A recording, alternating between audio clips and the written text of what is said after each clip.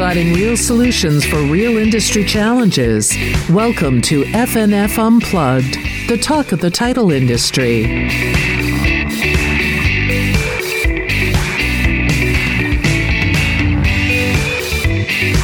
FNF Unplugged will dive into pressing policy issues facing the real estate and title insurance industry at the state and federal levels in 2021.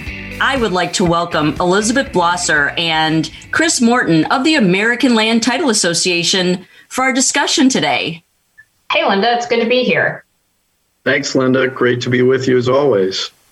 You're very welcome. So the American Land Title Association is a trade association with a lot of membership, but ALTA's efforts and benefits are for non-members as well, meaning you advocate for everybody, not just your members. Absolutely, Linda. Now, let me just say, it's not just our advocacy, but I think it's our education, it's our events at ALTA that are really targeted to the entire title and settlement services industry. And our goal is always to continue to grow engagement within the industry through ALTA and always welcome new voices, new ideas, so we can get stronger as an industry, create greater partnerships, and continue to thrive. From an advocacy perspective, what I'll say is, if you just think about what happened in 2020, this past year, with the pandemic and the challenges that we all faced around the country, some of the outcomes that were driven with ALTA partnering with our members really did benefit everyone, whether you're a member or not. So just think about the fact that early on in the pandemic, we realized we needed to ensure that title and settlement services were deemed essential at the federal level by the Department of Homeland Security. And we went to them and had a conversation about how do we get on the essential services list, which was able to then be used at the state and local levels to advocate through the state LTAs in partnership with ALTA to make sure that, all the way down to the county recorder's level, that we were doing what we needed to do to keep business going. The second thing I'll just note is we had a whole lot of challenges in the near term part of the pandemic around liquidity. And the federal government thankfully put forward the Paycheck Protection Program. We were able to use all of our resources to educate the membership and the non-members about what it is that the PPP program was, how to take advantage of it. And then we advocated to make sure that simplified loan forgiveness was included in the year-end package in 2020 that was signed into law by then President Trump, as well as the ability to deduct expenses for those who used forgivable loan proceeds. So, it's those kinds of things. And one more example, able to ensure that the National Defense Authorization had the Corporate Transparency Act included in that legislation, which is something that will allow then perhaps the burden of geographic targeting orders to lessen over time now that there are requirements for shell companies to report to the federal government on their ownership structures. So I could go on, but maybe we can talk a little bit also about just the federal agenda this year. And I want to bring Elizabeth in here too to talk a little bit about the state perspective. But as we think about our industry this year at the federal and the state levels, there's been a lot of political change. Obviously, we've got the Biden administration and Democrats in control of both chambers. Their number one sort of set of priorities is around COVID relief and recovery. Until that gets under control, all these other things that they want to do are not going to be possible. So that's job one. The Congress has passed and the president has signed the American Recovery Plan, and now they're going to move to the next phase of whatever stimulus is required. Infrastructure has been talked about as one of those places. But as we sort of go deeper into who it is that we are as an industry and what we want to do, there's a lot of opportunity, I think. Secure Notarization Act is something that we've talked about before in terms of getting that bill reintroduced for remote online notarization, wire transfer fraud, and continuing to propel awareness at the federal level. And there's going to be a whole discussion around housing opportunity and affordability. And so we need to be engaged in discussions about first-time homebuyer tax credits and those kinds of things. There will also be challenges. The CFPB has a new director. They're going to be more aggressive with enforcement. So we've got to be, engaged in introducing ourselves and having those conversations. And we can talk further about that. But I want to bring Elizabeth in here, maybe talk a little bit, Elizabeth, about how the state and federal come together from your perspective. Yeah, it's really interesting right now because there's such an interplay between what's happening in the state legislatures and what's happening on Capitol Hill. A lot of the issues that we're looking at the federal level are also big issues in state capitals as well. So Chris mentioned the Secure Notarization Act, and I would have to say probably the number one thing that we're watching as an industry right now is remote online notarization legislation at the state level. We have 30 states that have enacted legislation to allow for the use of remote notarization. Of the 20 remaining states in the District of Columbia, we've got legislation happening in about 15 to 17 of those states this year. So lots of continued activity on that front when it comes to kind of technology and tools that we can use in the closing process.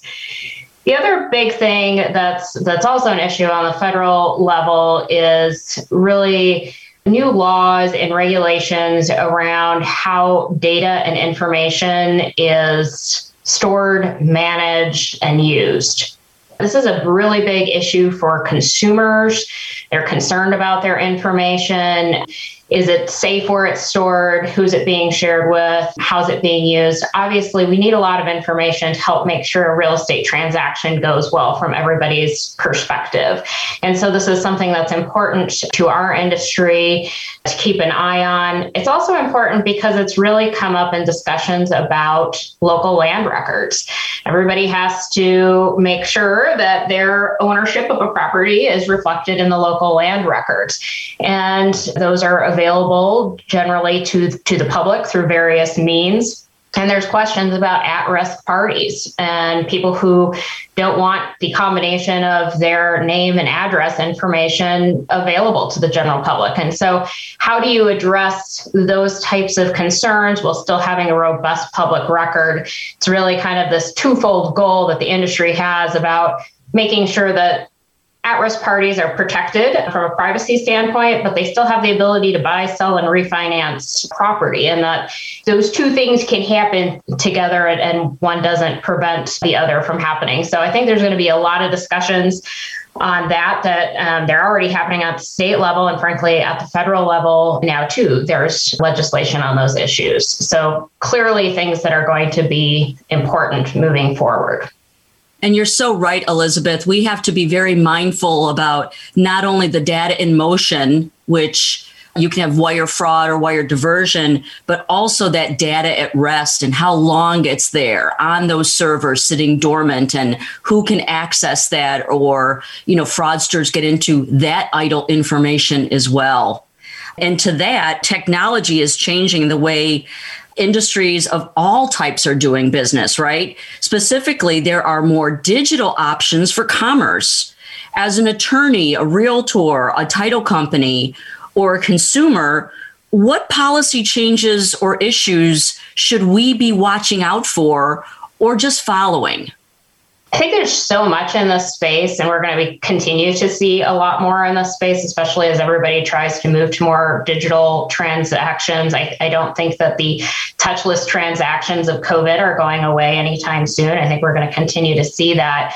It was kind of funny. This past week, I needed cash for something. And I realized, I don't remember the last time I've had cash. And I think that we all can relate to that, where we have all of these new payment options. And that's one thing that's kind of interesting and something our industry should be watching is conversations about digital funds and digital fund transfers and all of these different ways that you can now get money to people, whether it's through Zelle or Venmo or PayPal or whatever these tools are. And how are those going to be used in real estate down the road? It's really important for people to be viewing all of these things through the lens of thinking about good funds. Our industry has worked, over the last handful of years to make sure that state laws ensured that there was good funds in real estate transfers, meaning that there was some finality to the financial transfer and that, payments in a real estate transaction couldn't be reversed down the road. And so as we look at these new types of payment options that are out there, we kind of need to think about all of it and how it works with state good funds laws. To that end, we have a work group that has put together some good resources that are available on the ALTA website. And I have to give a shout out to FNF's Jason Nadeau, who's really led the work group effort on that. We've enjoyed his leadership and so many people from FNF who have been leaders on our work groups on legislative issues. Yes, Jason Nadeau is a great guy. He's our chief digital officer, and he has brought about such different awareness to what we're doing, not only because of his background, but the way he actually explains and educates not only our staff, but consumers as well. Absolutely. I would just add on the back of Elizabeth's comments too, if you think about this from a federal perspective, the whole area of innovation, fintech, and all of those things is being explored very aggressively on Capitol Hill. There's a lot of questions about, what does it mean from a regulatory perspective? How do traditional businesses interact with these new platforms and players? And so we can expect, particularly for as businesses are thinking about how do you create partnerships, you also have to look at this through the lens of what is it going to mean from an oversight perspective, from a regulatory perspective, being mindful of the perceptions in Washington just about how these new technologies work and whether or not they're serving the broader sort of market economy and different demographic groups. I mean, there's a lot of questions here. And so one of the things we're also looking at is how we can engage in that dialogue at the federal level to make sure our voice is part of that process. Well, and they've got a big job ahead of them, because there's one thing to have consumer convenience, but then what about the safety concerns that go with it? We have a big job ahead of us in informing even state and local authorities on all things fintech when money is going back and forth. Don't you agree?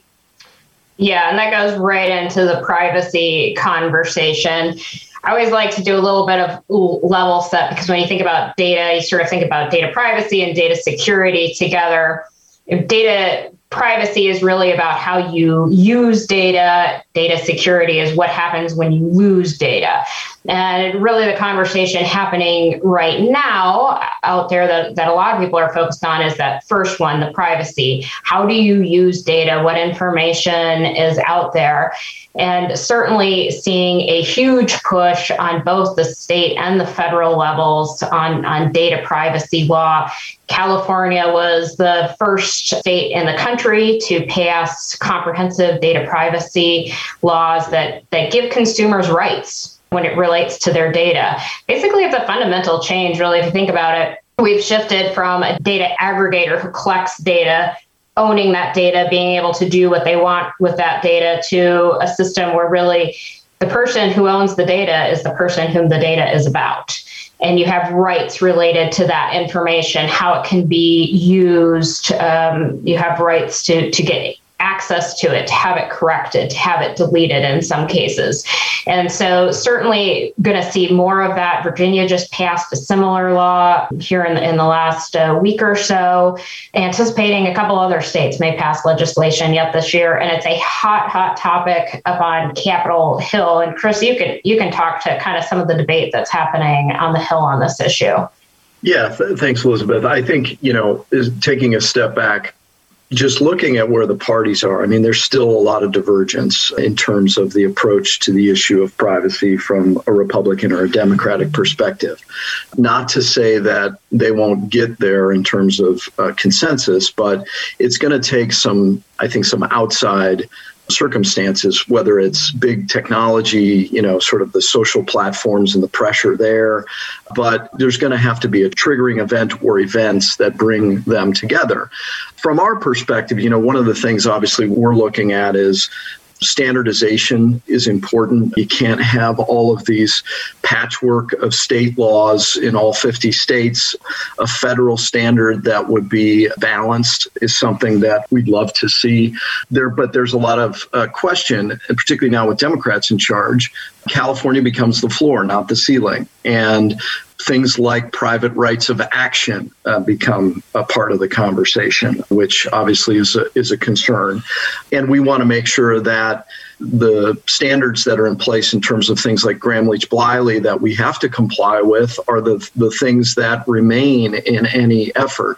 There's a number of bills out there that we're in discussions with policymakers. I think there are some middle-of-the-road approaches that more moderate and centrist Democrats in particular are trying to drive, who understand, the business perspective and are trying to do the right thing by consumers, but also balance that. So we're in a number of those conversations now and continue to do that going forward. Yeah, there's a real thoughtful debate that needs to happen around all of this, knowing that, kind of the status quo is not going to remain, kind of how we've done things, and trying to figure out the best path forward, which leads me to, I need to give another shout out, this one to Liz Riley, who's been so helpful to us on the data privacy work group and leading our efforts there, and communication with so many state legislatures, the CFPB, federal lawmakers, and others. So I want to ask about some other issues coming up at both the state and federal levels. What about tax law changes that are going to affect corporations, mom and pop businesses, and just you and me as consumers? Yeah, that's a terrific question. And the tax man will cometh. It's just a matter of time. He always does, as they say, death and taxes are certainties in life. So where we are now as it relates to the federal debate on the tax front, obviously the Biden administration and then Biden, when he was a candidate, had a pretty robust set of proposals around tax code changes, particularly looking at the Tax Cuts and Jobs Act in 2017 that was signed into law by President Trump and reversing a lot of what was done in that act. It's viewed by the new administration, as skewed towards the wealthy. The focus is really going to be, again, that frame of sort of balance, fairness, equity. So you can expect in this next go-round, when we pivot from the rescue plan of COVID to the recovery plan for the economy, that the focus is going to be on rectifying some of those imbalances that by the Biden administration and Democrats on the Hill saw in the Tax Cuts and Jobs Act. The corporate rate will be part of that, driving that up from 21 to 28, perhaps. The top marginal rate's going to go up. Things like the pass-through deduction will be heavily scrutinized and potentially reversed. And then as we take it down, though, to our industry, things like the tax treatment of 1031 like-kind exchanges become part of that conversation. The Biden plan during the campaign was to potentially use changes in that space to offset programmatic expenses for childcare and elder care. And so we have to be a part of that dialogue to advocate why the current treatment as we see it is valuable. And we've got a great story to tell. There's been a lot of work done. We have a coalition that's robust across the real estate industry. We've already started having dialogue with federal policymakers.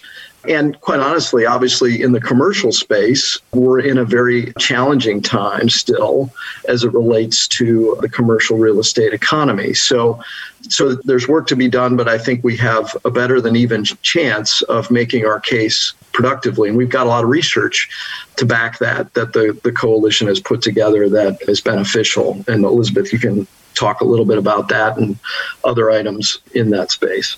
Yeah, 1031s, the like-kind exchange, are obviously really important as you look at recovery right now, especially in commercial real estate from the COVID crisis, when you look at office property, retail property, hotels, things like that. The value of 1031s is really getting the best use out of property. The use of 1031s allows for more property to change hands so that it does get to that highest, best use. It creates jobs through that process. And so there's a good conversation to be had around those things with federal lawmakers. Also, a lot of good conversation to have around the use of 1031s in rural communities, especially when you're talking about farmland, land conservation, things like that. So looking forward to having those conversations with lawmakers on this issue and hopefully maintaining 1031s moving forward. It's really important for our economy.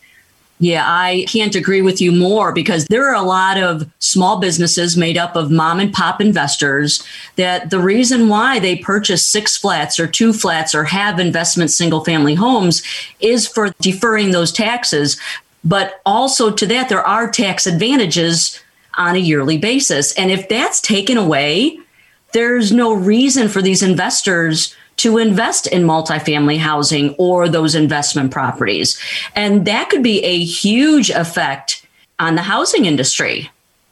Yeah, especially on multifamily housing at a time when that's a real big concern. Right. So, number one, I want to thank you both, Elizabeth and Chris, for joining us today. And to close us out, what should our listeners take away from our discussion today? Well, Linda, I think it's really important to recognize, while Elizabeth and I and the team in Washington and around the country are doing this work, it's important to raise your own voice and insert your own voice. Your voice matters, and we need it. At the end of the day, you can have a real impact on the outcome of policy debates if you simply raise your hand and get engaged in advocacy. The Alta team can help guide you. You know, there's an old adage in Washington, if you're not at the table, you're on the menu. Well, it's important for all of us to be at the table so that we can advocate appropriately for our industry. Elizabeth, Chris, thank you so much. Thank you. Thank you. If you have questions, comments, or would like us to feature a specific topic, email fnfeducation@fnf.com. Thanks for downloading FNF Unplugged, a presentation of the FNF family of companies. All rights reserved.